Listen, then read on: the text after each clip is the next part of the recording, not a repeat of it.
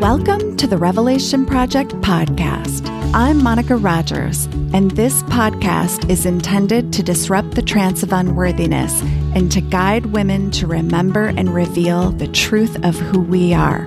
We say that life is a revelation project, and what gets revealed gets healed. Hello, dear listener, and welcome to another episode of the Revelation Project podcast. I'm your host, Monica Rogers, and this podcast is all about disrupting the trance of unworthiness, lifting the veils of personal illusion and cultural deception that keep us from remembering our divinity and inherent wholeness. We also explore alternative narratives to traditional patriarchal influences, and that certainly applies for today, because today I'm with artist Mikel Ibarra, and you are going to love her, I'm sure, as much as I do. But her work is all about the creation of vulva pies. Basically, she uses desserts as an art media to explore women's issues. So today we're going to be exploring all kinds of things about women's reproductive rights, our rights to creation. We're going to be talking about labiaplasty. We're going to be talking about sex toys. We're going to be talking about female anatomy. We're going to be talking about all kinds of great things. But mostly we're going to be talking about the courage of an artist and bringing that courage out to the world, no matter what your art form is, because you never know what it's going to create out there in the world. And in the process of our conversation, we introduce you to a small community of women who are changing the status quo with their artwork, and it's deeply inspiring. So before I tell you any more, let me first give you two reminders. One is to please join the monthly giveaway. If you haven't already and you are listening to this podcast, don't forget to go to the website at jointherevelation.com and get yourself on the giveaway list to win a chance to get curated gifts and books that celebrate the feminine and the journey of unbecoming. This whole unbecoming process, whatever that means to you, is all about discovering who you really are under all of the layers of not you. And so we have incredible books donated by incredible authors specifically for this giveaway, along with artisans and gifts from others who are just really loving this podcast and want to be part of this energy. So please join us. Go to my website and get yourself on the list. Otherwise, we only want to make sure that people win who actually want to win, right? Because if you're not a reader, why would you want to win the giveaway? I also want to announce with great enthusiasm and delight that Libby Bunton and I are going to be offering Unbecoming again this coming January. And we only have availability for 14 to 16 women, and the spots will go fast because this particular coaching circle has been a huge hit. I am so happy to say. So if you're a woman who craves community and connection with other women, but haven't quite figured out how to be with other women in a way that really deeply nourishes you, then this is the sisterhood for you. This is also for you if you want to be more visible, daring, and inspired. Let's say you also long to deepen your spirituality. There is so much available in terms of the teachings, tools, and practices of what we're calling embodied feminine leadership. And in this 4-month period, you are going to discover the gifts that you have to share with the world, even if you don't yet feel qualified enough to put yourself out there. This is all about unbecoming from all of the patriarchal programming that has taught you to be pretty, pleasing, and polite, to stay small and uncomplicated, And what we want to do is unravel, help you untangle from all of that so that you can have more joy, vitality, and pleasure in your life. So please join us by going to jointherevelation.com/unbecoming to learn more and to have an enrollment call with Libby and I. This is not a test. It's more really of a meeting to find out if this program is a good fit for you. And we want to make sure you're a good fit for the program. So please join us again by going to the website, jointherevelation.com/unbecoming, and be part of this next sisterhood circle. And please don't delay. As I mentioned, we have limited spots this time around.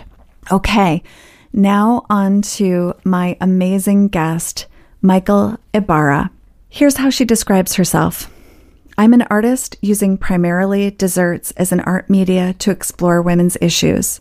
The expectations and restrictions imposed upon us by society, our self-imposed standards, are all competing for my attention as I create my art. My career path has taken me from artist to public school teacher to full-time mom to running a home bakery, to teacher, and finally back to myself as an artist. My art is a reflection and a convergence of all of my life experiences up to this very point in time, and more about my work can be found at piesinthewindow.com.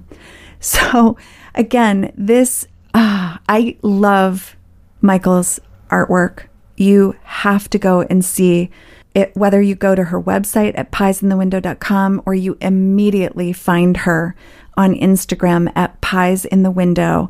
You are going to not only love the vulva pies that you see, but the stories that come with them. And let me tell you, talk about just my heart and a deeper understanding of what we all face as women when it comes to normalizing, celebrating, and approving of our bodies just the way they are. It's so important. This episode in specific is so important for women out there who have any form of sexual shame or body dysmorphia. I really encourage you to listen to this episode because we go deep, no pun intended. So without further ado, please join me in welcoming my guest, Mikel. Hi, Mikel. Hi. That was so nice. And I didn't cry. I'm proud of myself. Thank you.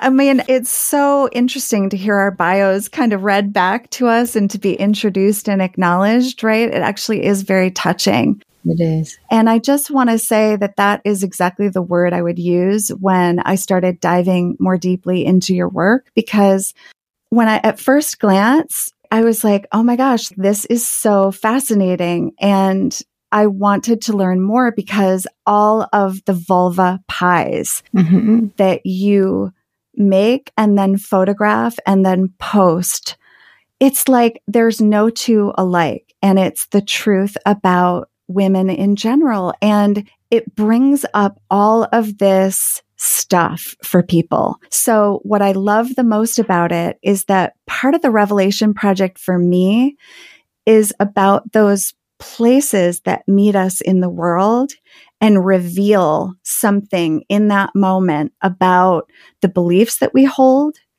or that challenge us to see something a certain way. And that's immediately what your work provokes right away. Yeah. And so I wondered if you could just start by telling us and the listener more about what the hell I'm talking about, because how would you describe your art?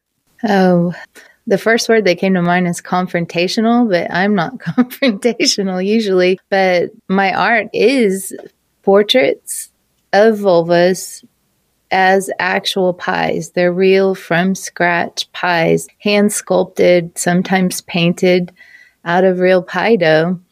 And the idea just came to me after, you said, I had a home bakery and had been an artist and art teacher, and combining those two things, it just like the idea to do the vulva pies came to me, and I just followed it and did it. And so, I mean, you really have to see it to know. You really have to see it. You really do. And Instagram is the window. Like, it was a project originally made for Instagram and that social media viewing of women, how we're always trying to present ourselves either through beauty or just our lives are great. Look at us go, And so it seemed like just putting out the vulva as a pie plate, as a product, but also meaning it as art. It just brought all the flaky layers of the concepts that I tackle in my personal art together. And it just took off without me, or with me. It sure did. It sure did, with or without you. Yeah.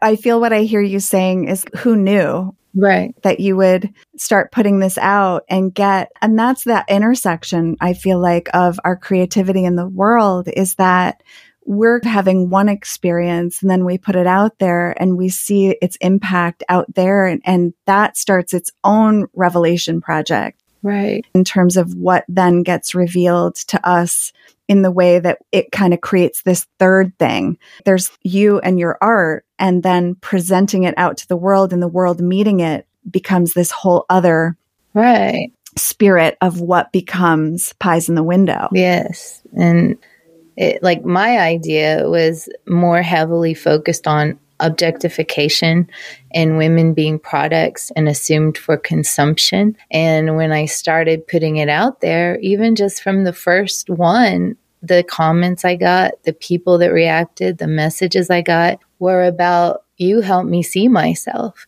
You see me. These things have happened. My body's different. This is not, I thought something was wrong with me until I saw your pies, because so many women don't even get to look at their own body or even know the proper terms, because we're taught shame and to stay away. That's not very nice, was the first message I got about my own self, looking at myself. And it's like, what's not nice? The body part? Me seeing it? Tell me more. Help me understand. Right. And so then I felt like I started representing vulvas and women and our bodies. And then it's just expanded in ways that I didn't imagine. And that's fine, because it's like I'm having a conversation with all the viewers. And it's been wonderful. Yeah. I want to circle back to some of the things that you just said, because the feedback that you get. So one of the things I heard you say is women who've said, you help me see myself. You help me see that I don't want to put words in your mouth, but I do want to kind of start to surface some of these things, because the revelations that come for women. So first of all, my revelation when I saw your work was, oh my gosh, they're all so different. Yes. You're literally creating imagery of pies, of vulvas that are actual vulvas. First of all, I wanted to check in and find out, how do you get these images, or what are you creating from? Well, when I started, I just started looking online for pictures of vulvas, and that's a rabbit hole. Do not type that in your Google. And then I kept looking I had to, sharpen it up to get away from pornography. I had to type real vulva, medical pictures of vulvas. And then they're all the same illustration of this almond-shaped thing with 3 holes, And so I just kept digging deeper, and I found on Wikimedia Commons some copyright-free images of photos of vulvas that were just like recumbent or reclining views, where you could see in full detail the anatomy that was non-sexualized. And that's kind of the direction I went. And I just kept doing these portraits. And the first ones were just copyright-free images. And then as I've gone on, now I'm like, I call them by their pie numbers. So like pie 1, pie 2, pie 3. So I just finished, I think, pie 76 that I haven't posted yet. But so these last few series have been pictures of models. So people have emailed me, or they put in my Google form photos of themselves, either frontal views or reclining. And I've been taking submissions. That was hard for me to do, just to be trusted. I didn't feel like I could be safe. I'm safe, but could I keep the images safe? Because I didn't want them to be seen by anybody else. I didn't want them to end up anywhere else. So I took a long time before I was ready to accept images. But now I have a whole lot of images to work from. But at first it was hard. Yeah, amazing. And so you literally take submissions from women. So women can apply to be a model, or they just go to your Pies in the Window Instagram. Is that where they can like apply to do that? On the website, I have a tab at the top that says models. And then when I'm accepting submissions, they can go to a Google form and fill it out and then submit their files on there. And then I have examples that I'm looking for. And as long as I can see the photo. And I would love to explore this actually both ways. I would love to explore a little bit like what the model gets from doing it, what, any feedback that you've gotten, and then the viewer as well. Because I think, again, what I'm really understanding is that your artwork has opened up a whole dialogue that has empowered women and men, I think. My husband was actually also looking at your Instagram feed, and it actually allowed us to have a little bit of a conversation about just in a partner dynamic, it brings up some stuff that allowed me to actually share some of my vulnerabilities and my own shame around growing up. And same thing, I will never forget being introduced at one point to Mama Gina's work. Somebody introduced me to her work, and it was way years ago. And I remember saying, as long as it doesn't require me to sit in front of a mirror naked, with other ladies, I'm in. Which is such a revealing statement to begin with, to realize that I had never seen my own vulva. Yeah. That I was ashamed to even look at it up until I was in my 30s is really tragic. It's tragic. It is. And I'm right there with you. Like, even doing the artwork, I didn't just pull out a mirror and sculpt my own. I still have not sculpted my own. And I don't have any shame around my vulva. I don't have any, thing that makes me feel like I need to hide it or anything. But I just have this sense of what I've been taught is shame of modesty, good girls and what good girls do and what good girls don't do. And I have horrible shyness around my body, and so these women in this space, just in them being willing to share with me, it's humbling and it's just inspiring. And so much space in me has been made for myself, just by the same way I'm inspiring them and helping them see themselves. They're helping me see myself. It's so true. It's such a two-way giving and receiving, right? Yeah. It really, and it's how I really believe we're designed to be in community. And men too. We're not meant to journey alone. And yet so many women are doing just that. Right. They're in their human journey alone, and they're isolated, even in a room full of people, is what I like to say. And so as I kind of come to the first page of your website, you talk about this. You say, this is a home to my ongoing art series, exploring the paths between empowerment, acceptance, sexuality, and objectification from my personal window. What I hear is from my personal revelation project. Right. Because it's a very similar way of looking at this. And then you say that you hope your art will connect with others in a way that is somehow meaningful. And again, I want to really invite here anything that you want to share about what women have shared with you about seeing your work, interacting with your work, and what it's meant to them. Yeah. I think a lot of women have come to me with stories of sexual abuse and sexual trauma. And things that have been said to them, offhanded comments they've heard about labia length or labia size. And I mean, it doesn't even have to really happen to us. We just have to hear about it happening to someone else. Like if somebody shames somebody else publicly and we start hearing about it, then we're like, oh, we better fix that so nobody shames us. So one of the stories that comes to mind is a young person was really into gymnastics, and they have to wear the leotards. And when she hit puberty, her labia started growing and protruding. And I believe it was the inner labia was sticking out further than the outer labia, and it wasn't talked about, and nobody was saying anything, and it was showing through her leotard, and nobody said anything to her. She saw it and became humiliated and quit gymnastics. And she was top level gymnastics, but quit because of that. And I feel like those kind of conversations happen all the time. I've had stories of people who've self-mutilated and thought about self-mutilating. They've gone as far as going to doctors for labiaplasty.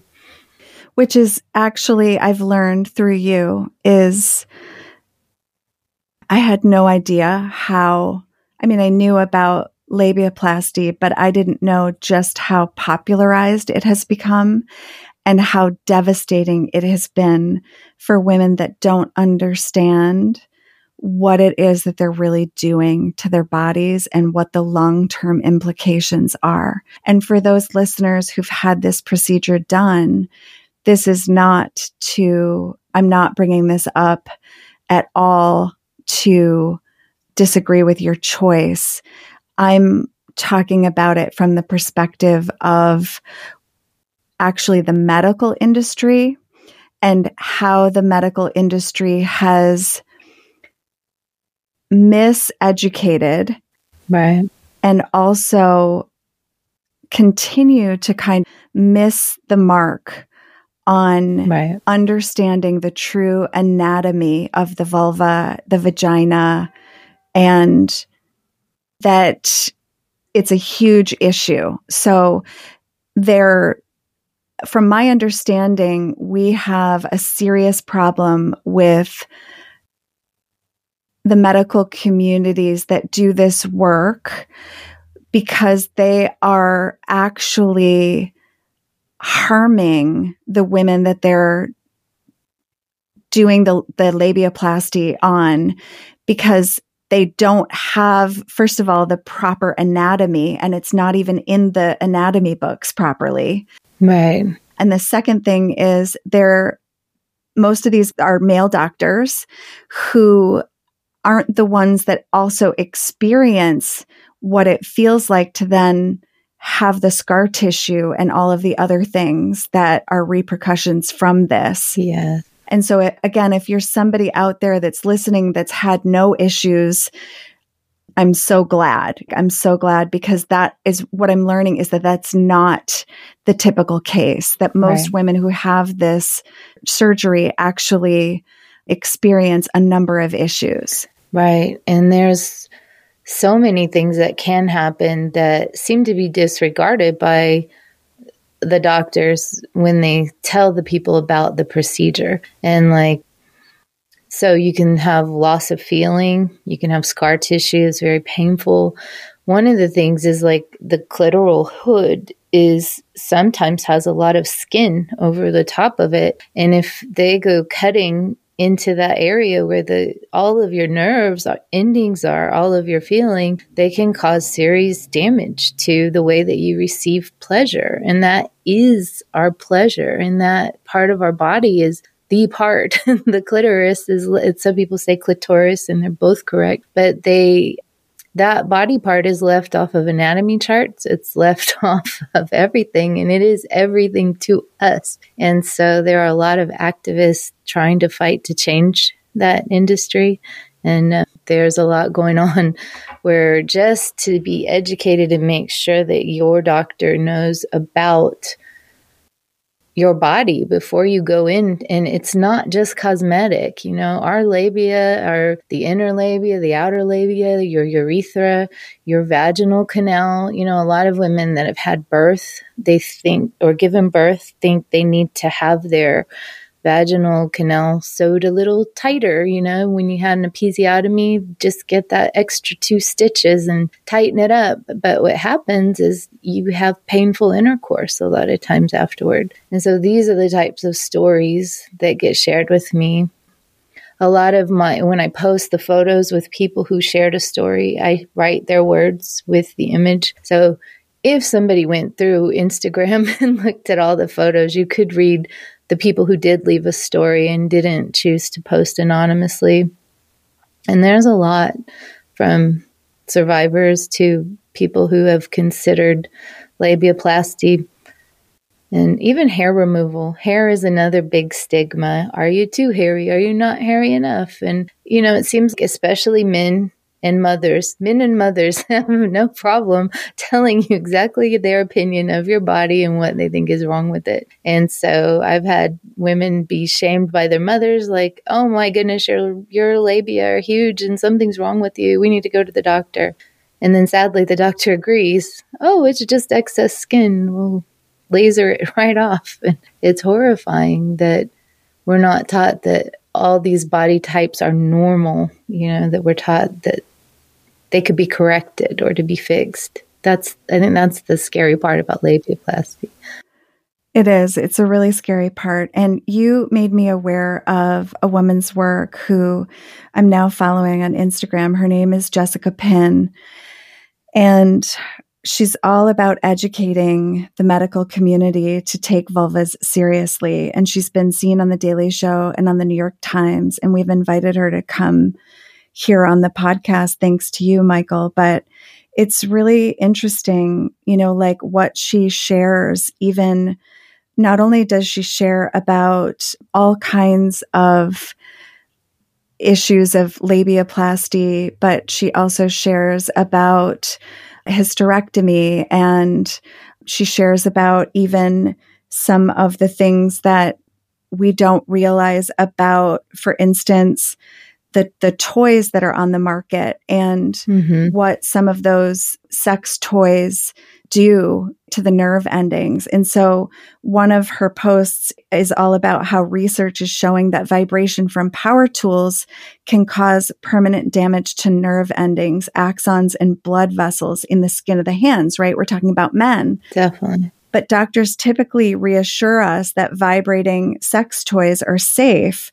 But actually, some of the accounts and reports from women are indicating otherwise. And what they're starting to find is that many women are dependent on vibrators for pleasure and actually can't orgasm without them. Right. And it creates, again, this invitation to this whole other conversation about us first understanding our own anatomy. And as my friend and colleague Libby would say, to really understand that we've been taught that the dial of our pleasure is for somebody else to determine, to put their hands on that dial and turn it up or down, but that somehow we're the last ones that get our hands on our own dial to understand our own pleasure. And so it's really interesting. In so many of my women's circles, part of the unbecoming process is to help women understand their own pleasure. Yeah. And what actually turns them on, not only sexually, but in all ways. Yeah.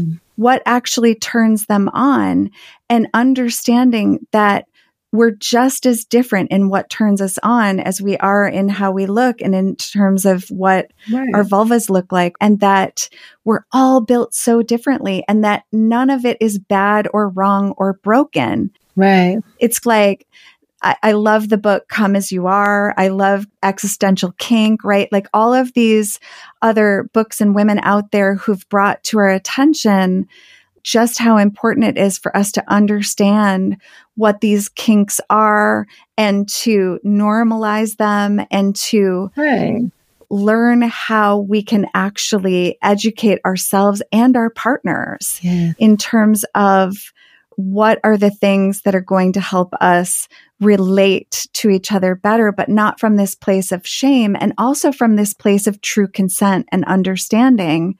So that, yes, vibrators all day long, have no issue with that, but it's, do we understand some of the deeper needs, and are we aware of our own needs and giving our permission to have those needs and without shame, and without blame.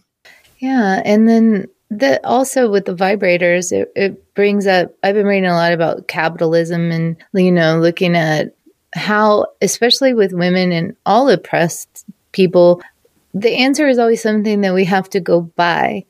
So the answer to our orgasm pleasure is go buy a vibrator. And I don't know if you've shopped for one recently, but they are running in the like $200, $150, And so it's nice that we can have luxury sex toys and they're nice, but just to not even teach young people their anatomy so that they have the option of pleasuring themselves digitally, so to speak, and like teaching their partner. And then one thing about women's bodies is we're all different in the way we look and the way that we receive pleasure. So, this may be too graphic. I don't think it is. Not for my work, but like some of us enjoy penetration and some of us do not. Some of us only can climax through clitoral stimulation. Some of us can climax through penetration. And it is a lot of work, so to speak, to try to figure that out for a new partner, but that should be part of the joy and pleasure. And if we didn't have shame, it could be a wonderful thing to introduce your body to a new person. And I'm really just learning this too as I do the work. But one of the things Mama Gina teaches, in her books is that your body is different and you do have to learn to turn it on and what excites you so that you can share that with your partner. And then that would mean that we have to teach that masturbation is okay, that looking at yourself is okay. And I think we have such a fear that if we do not nip it in the bud, as soon as our children discover their genitals, they're going to just become raging sex monsters or something. It doesn't even have to be about sex. It's just their body. And we are the ones that sexualize it. They are not. They don't even they don't know anything about it. And so if somehow we can just get to that point where we can normalize our bodies and growing as we grow and not thinking pleasure is something, I don't even know a good word. I keep thinking salacious, but that's, you know what I mean? It's sad that we're taught shame before anatomy. Right. And even those of us that didn't necessarily grow up in a religious household, it's like, it's kind of back to in the air we breathe. Right. It's, there's this, again, back to these microdosed messages from a very, very young age.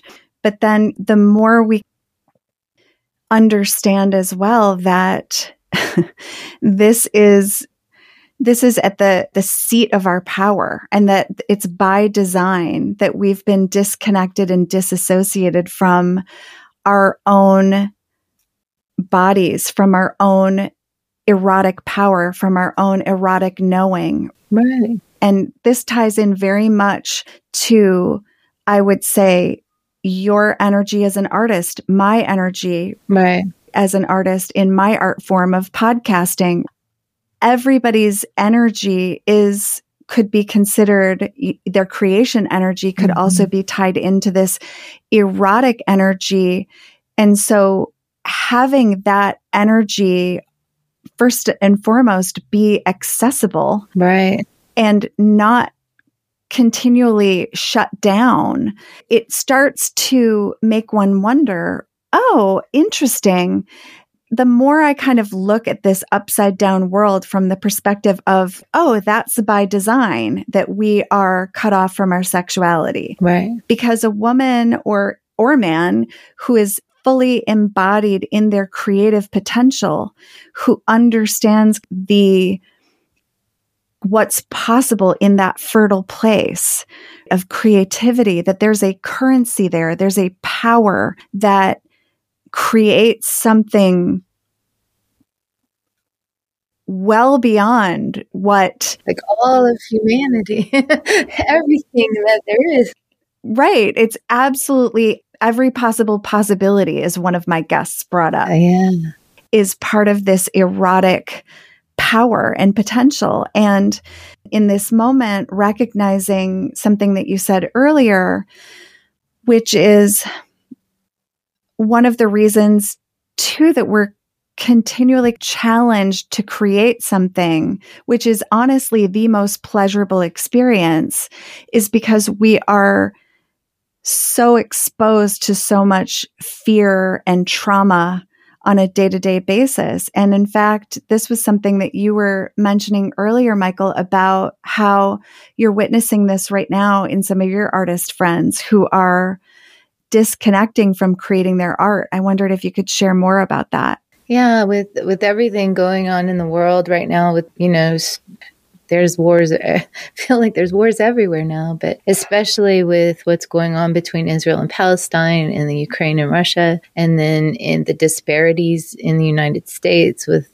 homelessness and the income wealth gap and racism, it seems like one thing after another is just this big pancake of bad, and that makes us withdraw, and it makes us feel guilty to create, because creating is our greatest joy. And when we create, we're open and we're receiving, and other people, I think that sharing your art is, or whatever you create, in sharing your words, sharing your vision, sharing your thoughts, that is what we are meant to do as humans. We're here to expand and create and have joy. I mean, our world is just abundant and perfect. And when we see these atrocities going on, and we're sensitive creators, we feel afraid to share because we feel so much empathy for what we see bad happening. But it's like one of those cycles, like the Ouroboros. If we don't create, then the world contracts and we'll slip into darkness, and it's like not shining your light. And so we have to be activists and we have to speak out, but we can't just rage all the time. We have to have those moments of respite, and there's always that seed of birth. There's women giving birth right now in these war zones, and it's terrible, but it's still that seed of hope. Every birth, every creation is hope. And that's what will change the world. That's what I think. That's how I think I got this idea, is that divine feminine energy coming to me, just some lady in my kitchen who hadn't created any meaningful art in so long. I'm hiding in the dark winter of December, literally. And it was 6 a.m. in the morning. And then this idea of hope. And I got so excited. And that's that spark. And then when I did this art and put it out there, I mean, my family thought I was nuts. I'm like, I'm going to make vulvas out of pies, and I'm going to make vulva pies. And they're like, okay, do what you need to do. And then that courage to create. When I was a public school teacher, I had things I felt like I was going to really lose if I started putting out art like this. I thought people would turn their back on me. It would be so shameful just to do it. But I'm circling back around to what we're talking about. That's that same courage that it takes almost to keep creating, to write a song, when we're in the middle of a war zone. We have to keep going. Yeah, we have to keep going.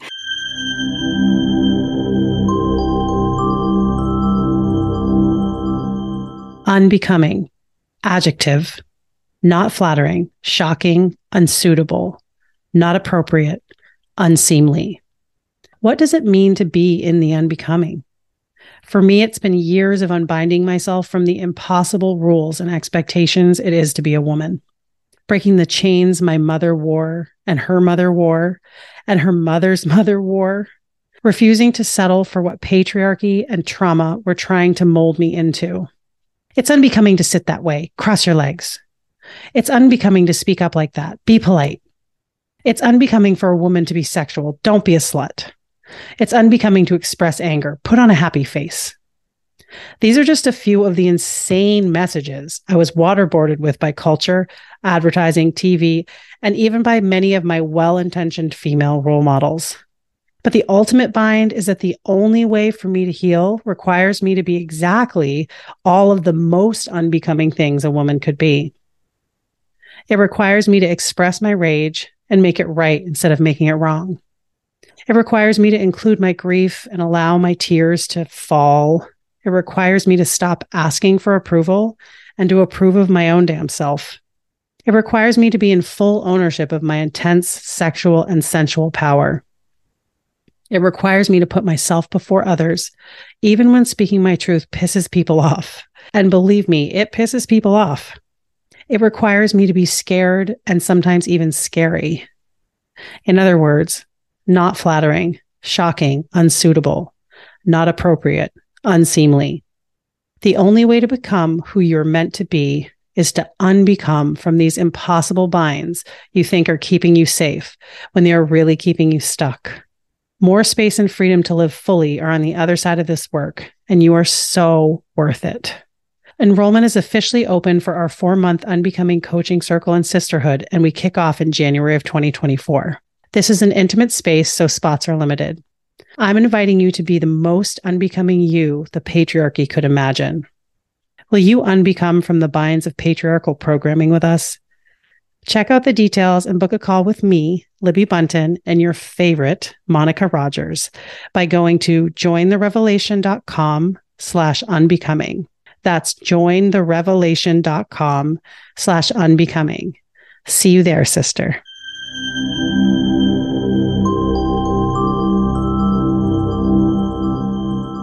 I'm going to read this part of your bio because I think it's so beautiful. So you say, in life, I've traveled from artist to wife and mother to art teacher to baker and dessert decorator, and finally back to myself as an artist. My art is a reflection and convergence of all my life experience up to this point in time. I left teaching art to be a full-time mom after the birth of my 4th child. I've always been a working mom. This change was profound and confusing. In fact, I felt lost and inadequate, throwing myself into homemaking. I learned to bake from scratch. Of course, everything had to be perfect, and I say that with complete recognition. The pressures I put on myself were endless. I was comparing myself to an ideal mom that now I'm certain is imaginary. Amen. Interestingly, the slow process of spending hours in the kitchen, seeking perfection in baking, reawakened the visual artist in me. I felt inspired to create meaningful content and tackle my feelings about the proverbial woman's place. In Americana, the woman's place has been in the home, and the kitchen is the heart of that home. Families gather around the table for meals, fun, and in times of crisis. The image of the mother nurturing and feeding the family, wearing an apron and a loving smile, pervades our marketing and ideology of what it means to be an adult woman, an image as American as apple pie.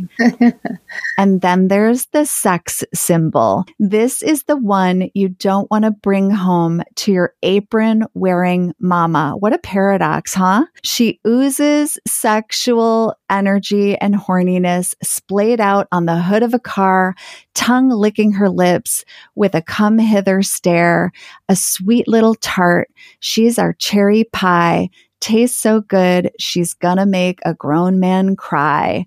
We were raised to be good girls. Seeing naughty girls command attention, we end up navigating the waters, never quite feeling like we've met all the expectations, exhausted and jaded from our attempts, left with guilt and shame that we are not all things to all people. So here you are, taking this standard of beauty defined by entertainment and the fashion industry, Right.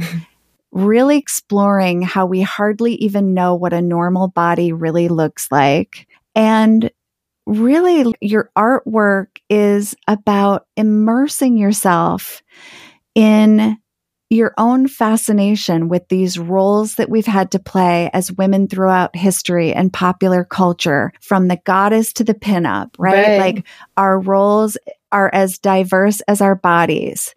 And so then here you are in the mix of all of it, right?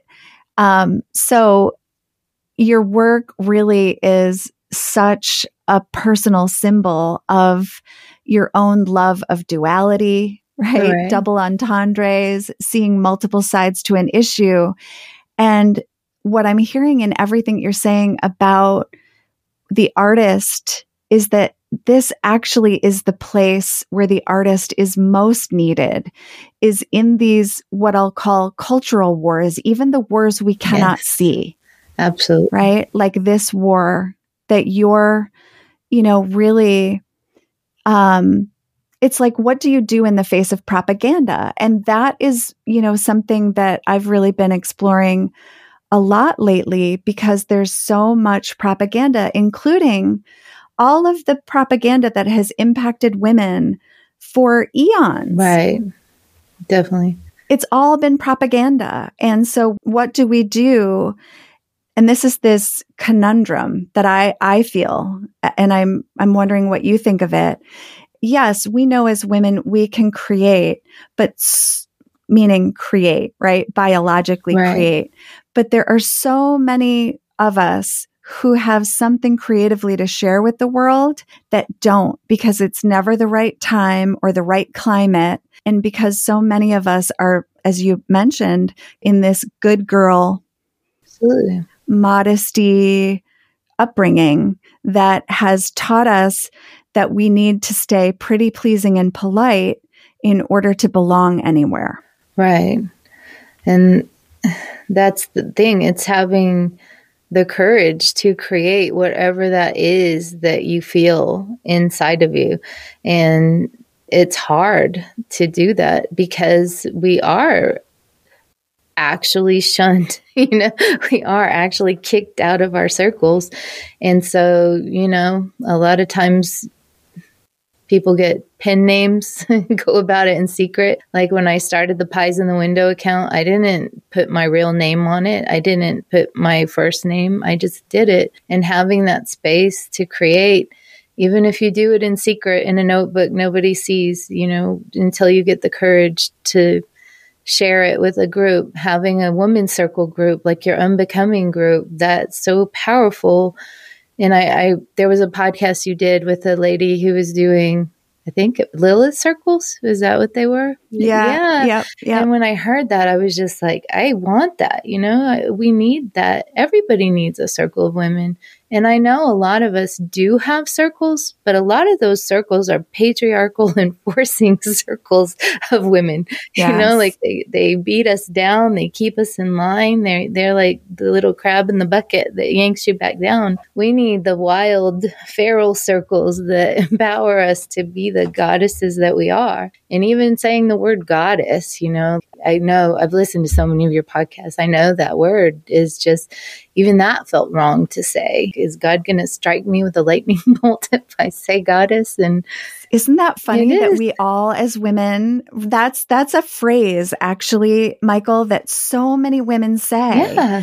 They say, is God going to strike me? Like that is so telling right there that even those of us that haven't been raised in a religion have that. It fascinates me that we're that predisposed or composed to believe that coloring outside the lines and even thinking certain thoughts will bring, like, that's how powerful the trance of unworthiness is. Right. In terms of understanding how it keeps us in line. It is. And then finding the women that will support us and uphold us and encourage us to keep going. Encourage our rebelliousness, encourage our creativity, that will call us forth in our leadership, that will celebrate us in the mess of the places where we're afraid, right? Absolutely. But we're going to hopefully, with the help of our sisters, stay true to ourselves. And that's this other part that I love about your work, Mikel, is that there's so much that comes, I think, from what Catherine Blackledge, who is somebody that I interviewed way back when on the podcast, she was the author of Raising Our Skirts. Mm-hmm. And she talked a lot about the power of anasarma, which I think some people pronounce it differently, but it's this idea of exposing the genitals. Right. And so I think that and I know that you're only recently have really been diving into Mama Gina's work, or you had in the past, but then you put it away and brought it back out again. I put it away. It was too much, too powerful. There was too powerful. And this is a woman who makes vulva pies. I know. Yeah. So it's all here in this space. Women knowing ourselves intimately in this way, what turns us on, what our anatomy is, approving of ourselves in any size, shape, and form. Right. In exposing ourselves without shame. And I say this metaphorically and not so metaphorically, because what I'm also really recognizing is that the women who are submitting themselves to you as models for your work, that's, even if they're doing it anonymously, it's a breakthrough. Yeah. It's a way for them to reclaim themselves. Right. And this process of reclamation is so powerful and it's so inspiring. Yeah. And it, like you had asked me earlier, what do they get for doing it? And they don't get anything. They get to tell their story. They get to be part of the project. And at first I was trying to send prints to them, but it was costing me, $8 per print, then postage. And there was a lot of international. So now I just give them a digital copy, but they just get to be part of the art, and I don't charge them to make the portrait either. It's just a reciprocal thing. That courage, one more thing came up, but we so often as women are on display, like we can flash ourselves for cash for the patriarchal strip clubs, or, for erotic or pornography, or for money, or because our husband wants us to perform in a certain way. But it's not usual for us to do it for ourselves, because we want to own this pleasure, this power of our own selves and feel ourselves. So I think that's what we really have to get back in line with, and it is that talk of consent. But even with all the consent, we're still way behind in the pleasure gap. We still put everybody else first, before ourselves, and not just sexually, but in every way. I think we're just trained to do that from the beginning. Yeah. Well, with your permission, I would love to read one of the shares on Instagram under Pi 65. Okay. Because you I don't have it memorized. Yeah, it's Pi 65. So it's made in collaboration with a model who wishes to remain anonymous. Mm-hmm. And they shared a part of their story and the reason for participating. So it is perfect for this part of our conversation. So this person says, when I was 8 or 9, my mother gave me a picture book called How Babies Are Made, her version of the talk. Mm. It got the general idea across, but it left out a lot of important details, such as basic female anatomy. Lacking other resources, I tried to extrapolate on what the pictures in the book had shown me by drawing pictures of my own. I eventually was caught doing this in math class, and my teacher, who already hated me, therefore treated me like a sex offender. Oh. I felt guilty and angry at the same time, sensing I'd done nothing wrong, but unable to properly articulate why I'd done it. The road to self-discovery and acceptance from there was a long one. I didn't figure out that I had a vagina until I was 13, or have the first inkling about my clitoris until I was 19, with one very anticlimactic sexual relationship already behind me. I wished I'd had a trusted female figure in my life then to answer questions, help me see that there was nothing shameful or ugly about that part of my body that gave me both the power to create life and the ability to experience physical ecstasy. Maybe the best thing about getting older has been the steady deepening of my understanding of my corporeal self. I still don't have her entirely figured out, but I'm getting there. Yeah. And then you add, this story resonates with so many of us. And it does. Do you know that my mother gave me that same book? Really? So it's so interesting. Yes. I want to find that book. Yeah, it's actually, I mean, I'm sure there are other versions of it, but the one that I'm thinking of was in cartoons. And so it was almost silly graphic. In a way, it was cartoonized because like we couldn't have like actual pictures because that would be right. No. You would become a prostitute. But I remember, right? I mean, it's just so fascinating. And also that books were often used. I've heard this so often that books or pamphlets or nothing was often used in lieu of a conversation. Right. Yeah. So you're left to just pick up on things, and that never goes well. Just going to say that. That just never goes well. It doesn't. No. Or nowadays, you go to the internet and clickety clack something, a term you heard, and then you're on the internet getting your sex education, and that's bad, I think. I mean, it could lead you to all kinds of false ideas. Well, it easily leads you to discover ways to, I'll call it ways to like release that sexual energy. Mm-hmm. But again, it's at what cost over time, right? There's such a taboo around having the conversation and normalizing it. And back to the importance of women, I think we're starting to recognize that no one's coming to save us. Right. I think we're starting to recognize that it starts with a revelation that we're the ones we've been waiting for, that we're the ones that are going to be our own savior, that we're the ones that are going to take our pleasure into our own hands. And when we must, right. We must. It should have been that way from the beginning. But more and more women are starting to recognize this is some bullshit. We can't do this anymore. Like this is because now we're seeing the generational repercussions of it. Right. We're seeing so many women mutilate themselves on the altar of acceptability.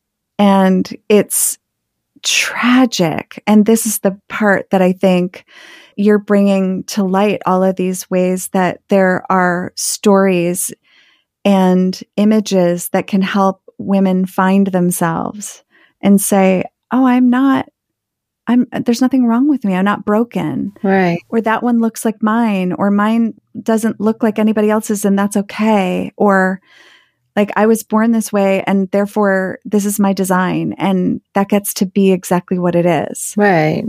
Yeah. And then when we're only seeing certain images in the entertainment industry that are, either digitally altered or edited, or there's makeup on it, and you don't know what you're seeing, but there's just not a lot of diversity in what we get to see in entertainment, whether that's pornography or just R-rated movies or anything. It's just everybody has this triangle between their legs, and we don't even see a lot of men in regular entertainment at all. And then in pornography, it's like gigantic, shiny things or something, you know? Yeah. And this actually brings me, what a paradox as well. Like, it's so interesting that we're shown the images. There's no censorship in that way, but then we're censored all day long. And this brings me to understanding, like, what's it like for you putting these images out there in the censorship with social media? Because I think a lot of people don't understand how censored social media is. Anybody that it's like there's sanctioned pornography. Right. You can watch this and this only, and there's sanctioned violence and there's sanctioned propaganda. But if you want to be an artist out there and you want to show the human body, I mean, I'm constantly seeing artists who are having to put warnings and labels and what comes up for you when so much. What comes up is the shock of being censored when you've been going along. And Instagram, as one platform, has nudity is okay in your art, in their terms of in agreement. It's like in art, it's okay, art and photography. And then immediately, like, it's not just censorship of the body itself. There's my first pie that was censored was, I think, pie 26, and it was black, and it was the first one that was black, and it was immediately taken down. And so that's the only image I've ever had taken down.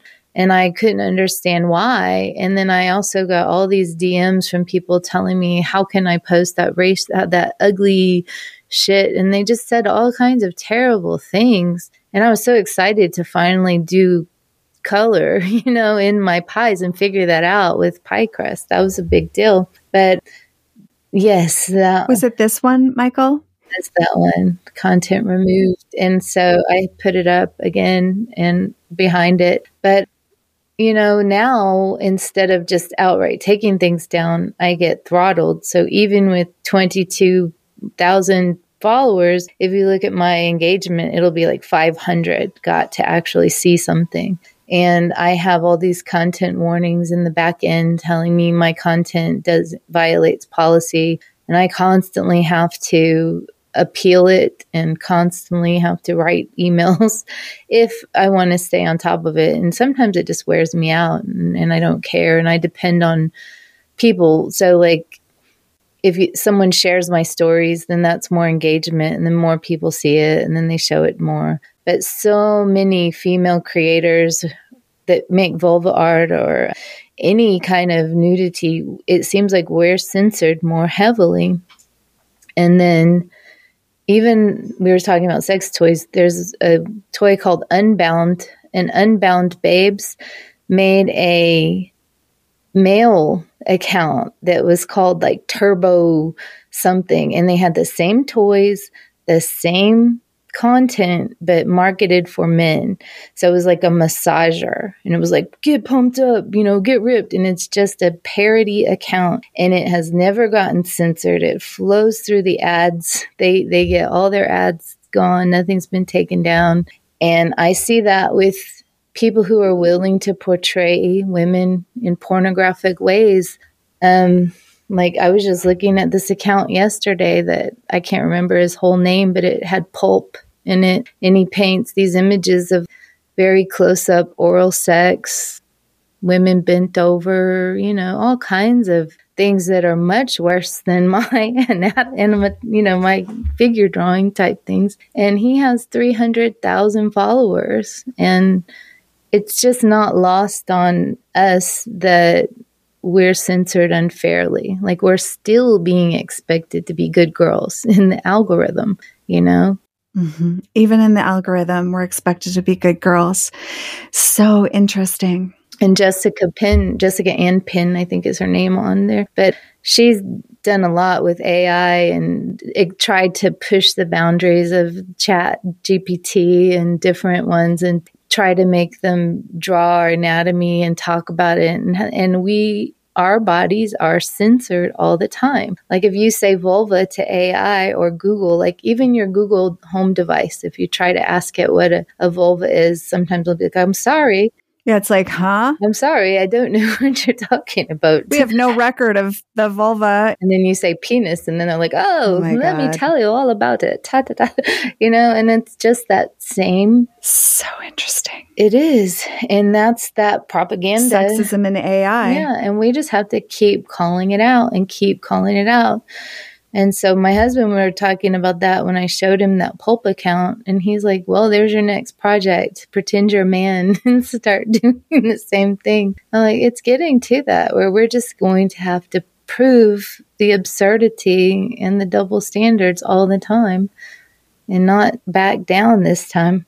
Yeah, that brings me to want to ask you, actually, what is your bigger vision and your bigger hope? What, if you were to dare to dream about the work that you're doing, what would you want to envision for the impact of your work in the world? That's a big question. For the impact, I would like to be able to see more people able to make their own art, unapologetically. And then I would like to be able to see my own, personally, my own art be in more what's traditionally fine art spaces, whether it becomes like installation art where people can come and see it, not just on Instagram, but in person, maybe like a little bakery installation piece where people can come and see the actual window. But I think every instance of vulva, every instance of female body, every barrier that we can break down just by keep putting it up. We've seen penis drawings on every wall and every school desk and everything everywhere. And I think us being on equal footing in every way, sexually, financially, artistically, because, I don't know if you're familiar with the Gorilla Girls, but they go into art galleries and they find that only like 30% of all fine artists represented in art museums are female. And so we have to get naked to actually be in the museum, hanging on the wall. There's nudes of women everywhere, but all the women artists, we're erased from history. So there were women painters. Wow. There have always been women sculptors, women painters, women side by side with men. But for some reason, their great works get carried on and brought forth through history, and ours just kind of get left out. Yeah. And I want to go back to what you and I had started talking about was really what is an ancient understanding of the power of women's genitals. Right. What is known as anasarma, right? Is that how you pronounce it? Anasarma? I say it far more Oklahoman. I say anasirma, but that's just because anasirma. That might also too. Syrup, anasirma. Syrup. I love that. I love it. Oh my gosh. Okay. Well, and it's so, for my listener who is not familiar with this, it's the gesture of lifting the skirt or the kilt. What have you got on under your kilt? It's used in connection with certain religious rituals, eroticism, and of course, lewd jokes.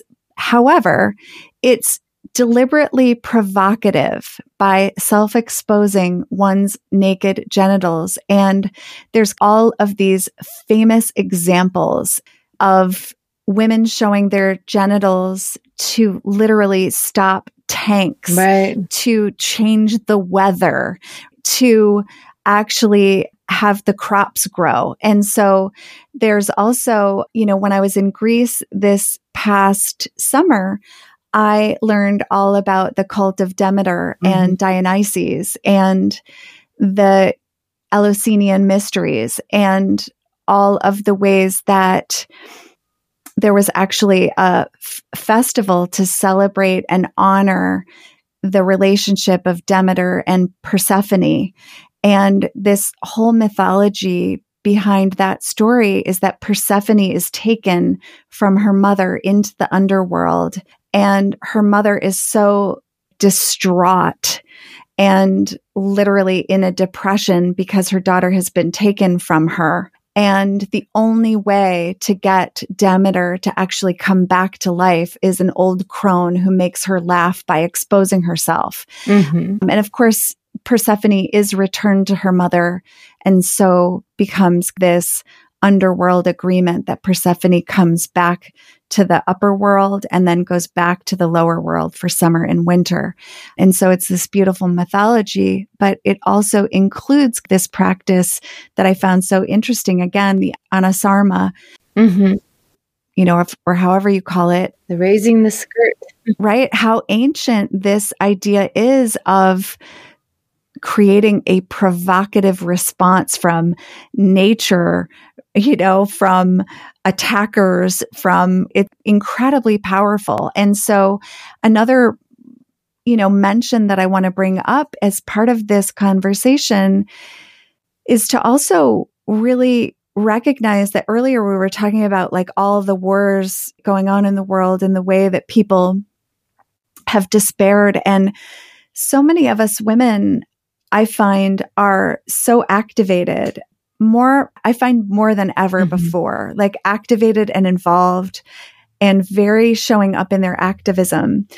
And, it makes me think of the story of Lema Gabawi and how she stopped the war in Liberia, was that all of the women there went on a sex strike until the men would meet and agree to terms to stop the war. Right. And it's really interesting when we don't consider how powerful our creative expression is, because we can tend to really be rightfully distraught by what we're seeing out there in the world. Right. And what you said before is so important. That's when we need to double down on our creative capacity to imagine something different. Right. And to then take the steps that will, whatever our part in that looks like. And so your part might look like you continue to make pies that awaken women to their own sufficiency, to their own enoughness, to normalize their bodies and their lives, not as broken, but as exactly right. Right. And that self-approval. And what comes with that self-approval, as you know, is it's a very fertile revelation, because with that revelation of self-approval, like I'm not broken, maybe there's nothing wrong with me, maybe it's actually the system, right, comes all other revelations. Like that becomes a very fertile place for more revelations about how I can stop objectifying myself as actually the problem and start to look at how do I now become part of the solution, but using my own creativity and my own self-expression and my own permission to create exactly as I wish, to have that be a different perspective, kind of like, our perspective on the card that we chose. It was like, and your dream, right? It was like your first dream. You had a dream about a stone or a rock. And the first thing you thought was, oh, Charlie Brown, only got a rock. I got a rock. And then you were like, oh my gosh, wait, but there's this whole other perspective. And I think that's what we're in the practice of doing right now as women, is like, we're picking up whatever rock we're getting and being like, wait a minute, maybe there's something more here. Right. And maybe this is happening for me. And maybe like, it's good. Like I'm good. And this is all good. And everything is exactly right. Yeah. It's like that.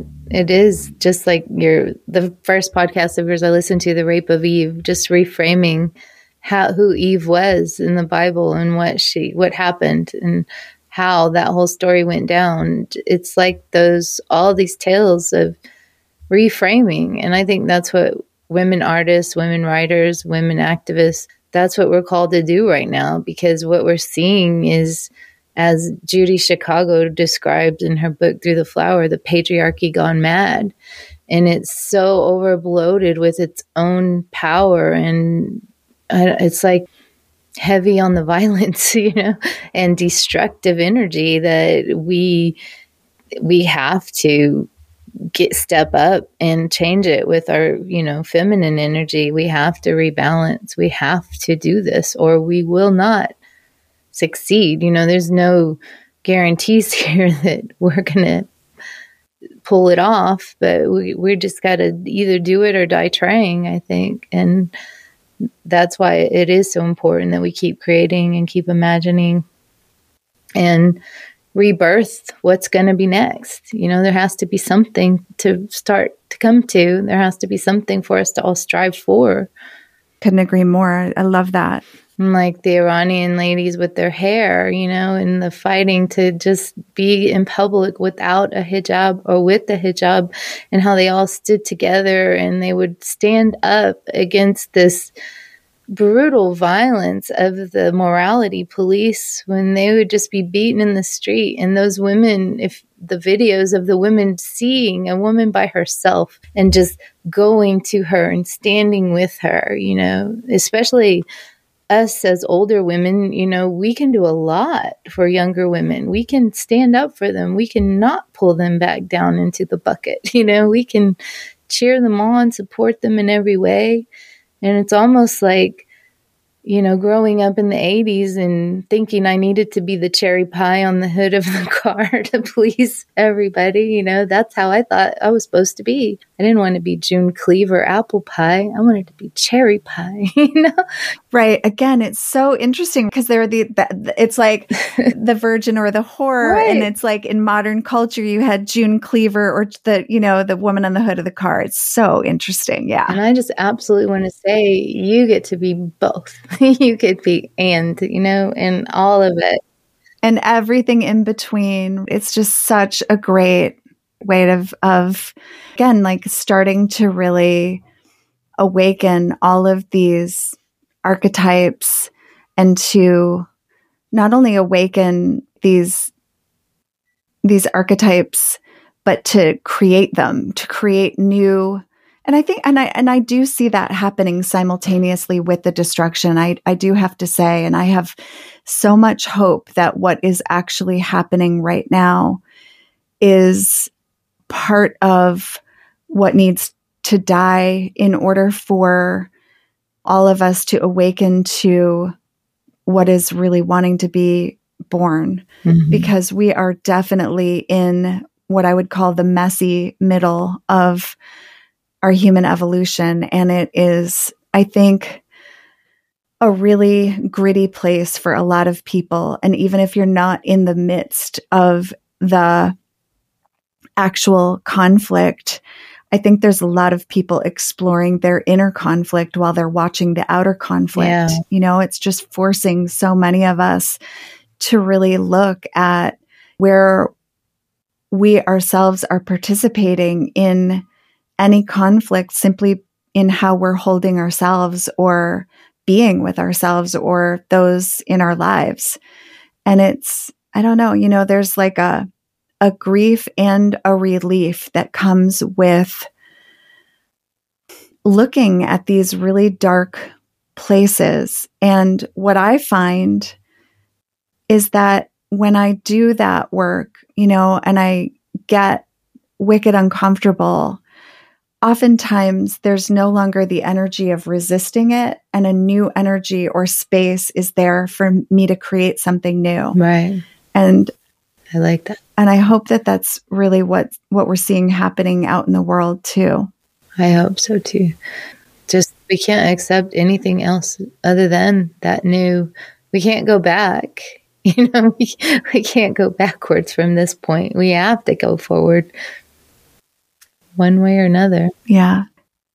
And we will. And I just want to thank you again for just being so vulnerable and so daring, courageous, all of the things that you've had to really be, all of the ways that you have continued to fight for your right to do your art, to share your work with the world, all of the ways that you're making such a huge difference.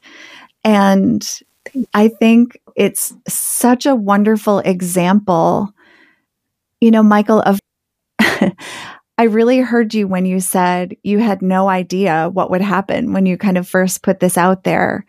But what I really hear is that the biggest step for you was to just take that one step and just you didn't have a whole world formulated before you put it out there. You were just like, let me just see what happens. And it suddenly kind of exploded into something that has now become what I will call a movement. I think that you're part of really a movement of self-expression that the world is so hungry for. So thank you so much for all of the work that you're doing. It's an honor to be with you today and to have you on the show. I appreciate that. I appreciate it so much. And when you were talking, one more thing, when I started, I did not know there was vulva art or yoni art. I didn't know anything about it until I started posting my work. And then there's always the people, usually women, who are like, oh yeah, you put a vulva or a pussy online and everybody wants to see it. That's why it's so popular. But it absolutely has not been a case of sex sells. Most of my followers are women. Most of the people have been empowered by it. There's been very little negativity. And I think it's because I just put it out with love and hope that it would reach the right people at the right time. And thank you for having me on and talking with me. And I just learned so much from listening to your podcast and following you on Instagram. So you've been a blessing to me. So thank you. I love that. And I love mentioning too that for Mikel and I, we were introduced to each other, I think through Lucy Churchill. It was Lucy, a sculptor, right? Who I definitely have to circle around and interview her too, because her artwork is stunning out of stone. It is. And I'll, be sure to put her link in the show notes and get her back on the show. We had like a sound issue. And so we kept recommitting that we were going to meet again. But then same thing, like just seeing your work, it's like I knew exactly who to forward it to, I knew exactly who was gonna like love it and celebrate it and get into it. And that's the thing too, is now following you and reading, you think, oh, I've done this work for so long that blah, blah, blah. But then you read somebody's story, like the ones that you're posting, and it's like, oh, suddenly you're like, oh my gosh, I hadn't remembered that, or I hadn't thought of it that way. Right. So it's like our stories also are part of this, and our stories are so healing for so many women. They are. So for our listeners, I'll be sure to put Lucy's links in the show notes, Mikel's links in the show notes, Jessica and Pin's links in the show notes, so that you all can experience a mini community of women who are changing the world. Yes. So until next time, more to be revealed. Thanks again, Mikel. Thank you. We hope you enjoyed this episode. For more information, please visit us at jointherevelation.com and be sure to download our free gift, subscribe to our mailing list, or leave us a review on iTunes. We thank you for your generous listening. And as always, more to be revealed.